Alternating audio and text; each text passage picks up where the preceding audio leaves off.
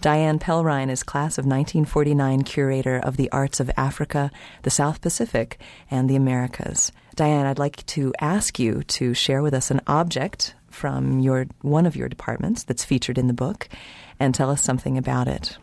I'd be happy to. The piece I'd like to talk to you about is one from the South Pacific. It's from the island of New Guinea. And I would say it's one of the most expressive, one of the most powerful figures, not only in the third floor gallery at the Art Museum, but I would say really it's one of the most powerful figures from this part of the world in any museum that you'll see anywhere. First, this figure is larger than life size. It's nearly 7 feet tall, so it looks very imposing when you see it even from a distance. It's very interesting in form because while the head is very three-dimensional, the body gives you the impression at first of being plank-like, very, very flat in nature. And indeed it is. You can look at it from a profile view, and it's only probably 3 or 4 inches thick at the chest, the part of the body that we usually think of as being the most massive. But as you go down, then you find that the lower part of the torso becomes a cylinder, and then that's continued down into the legs. The arms are long. They reach down to the knees, and the legs themselves are really, by comparison, kind of stubby. They're probably a third the size of the whole figure. So you've got this figure with very strange proportions, kind of strange form, very flat chest, then cylindrical torso. But that flat chest has been, through incised and relief carved decoration, has been beautifully inscribed. And what you're seeing when you look at the figure is how a very important man in New Guinea would have been dressed. First, if you look at the lower torso, you can see that there's a carved loincloth that he's wearing, and it's a decorated loincloth. Ordinary people would have very plain ones. This has been decorated, so he's somebody important. Perhaps most interesting is this area on the chest that I referred to earlier, where the figure is wearing a carved net bag, or a depiction of a net bag. These net bags were worn by both men and women all over New Guinea. They were used kind of like we would use pockets, so they could carry all kinds of personal things. But in addition, sometimes they were used to carry amulets. They might carry relics of important ancestors. For example, as a kind of talisman, as a way of ensuring good luck. If you look closely, you can see some little round ornaments that are also decorating his chest and the bag on it. And those are a reference to shell or tusk ornaments that, again, were associated with wealth, associated with prestige in this part of New Guinea. If you look on his arms, he's wearing more shell ornaments there, and the lower parts of his legs also have those same shell decorations. All of this, I think, makes for a beautiful figure, which is completely red. It's been covered with a powdery red pigment. And throughout New Guinea, and indeed many other parts of the world, red is a color associated with power. It's associated with aggressiveness and assertiveness. It's particularly in New Guinea associated with male power. So we've got an imposing kind of figure. But if you look at the head, that's the thing that really makes it, I think, an outstanding work of art. The top of the head, the figure's wearing a little basketry cap. It looks kind of like an elongated pillbox hat. It's a carved depiction of one that would have been made from basketry. But look below the hat. Look at the head itself. While you have a very flat chest, you've got a head that is looming over that chest, a head that is very, very three-dimensional, a head that looks in many ways very skull-like. This figure is one that would have commemorated an important ancestor.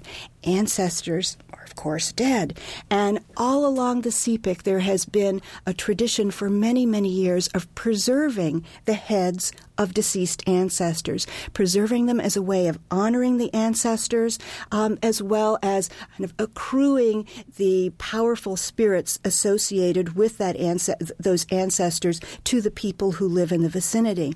So you've got a head that is skull-like, reminding you very viscerally that this is an ancestor that's being commemorated. But there's more to it than that. If you look at the face, you can barely see the eyes. The area where the eye sockets would be looks blank. Again, this reference to the skull. But right below that, the face tapers dramatically, so the chin is almost like a point. This, I think, gives the face an almost insect or bird-like quality to it. And it's probably a reference to the fact that for many lineages and clans in this part of New Guinea, traditionally, birds were frequently associated with the founding of the group. So we find this kind of combination of human and animal features. In this head, you have a face that is clearly reminding you of the ancestors that are being commemorated, and you put it all together, and I think you have one of the most powerful and expressive figures you're going to see anywhere. The Sepik River figure had quite an adventure getting from New Guinea to the IU Art Museum. This is a figure that has a very interesting history. We know that it was collected in 1908.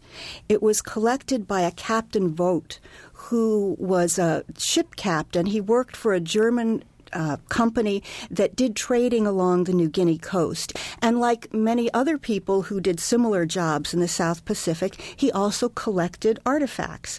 And he would get a slew of them together, and then he would sell them. Now, he was German. Most of the time, he sold his objects to German museums or German collectors.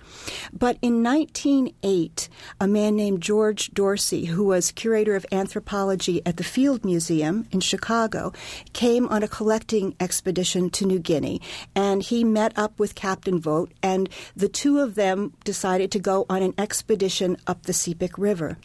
And it was at that time that Captain Vogt collected many, many objects, including this one. So George Dorsey went back to Chicago, and he was able to convince the museum director to buy about 1,000 objects that had been collected at the same time when Dorsey was in New Guinea.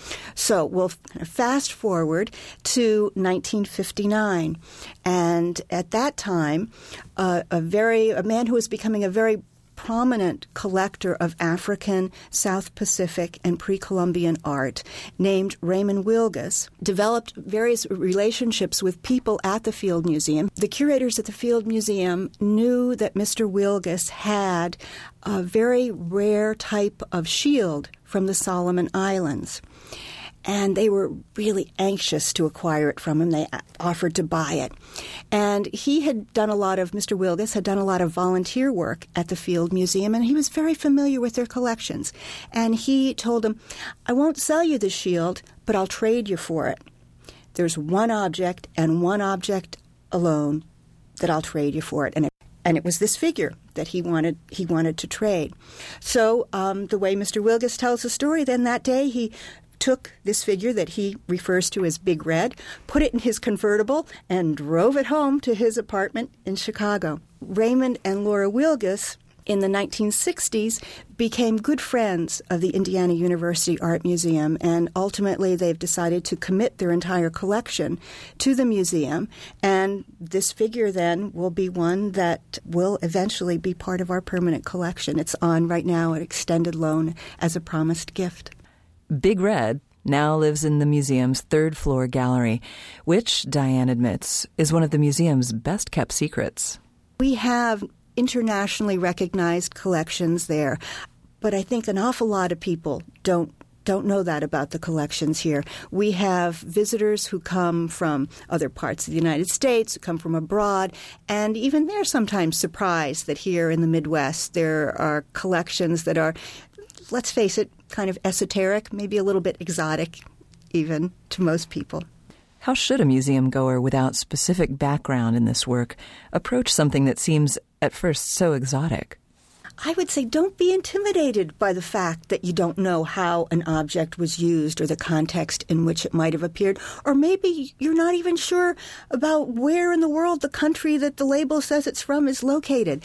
Look at the object itself. These are remarkable pieces because they convey, for the most part, a lot of emotion. And I don't think you need to understand how the object was used to be able to see that emotion, that expressiveness. For WFIU's Artworks, I'm Yael Cassander.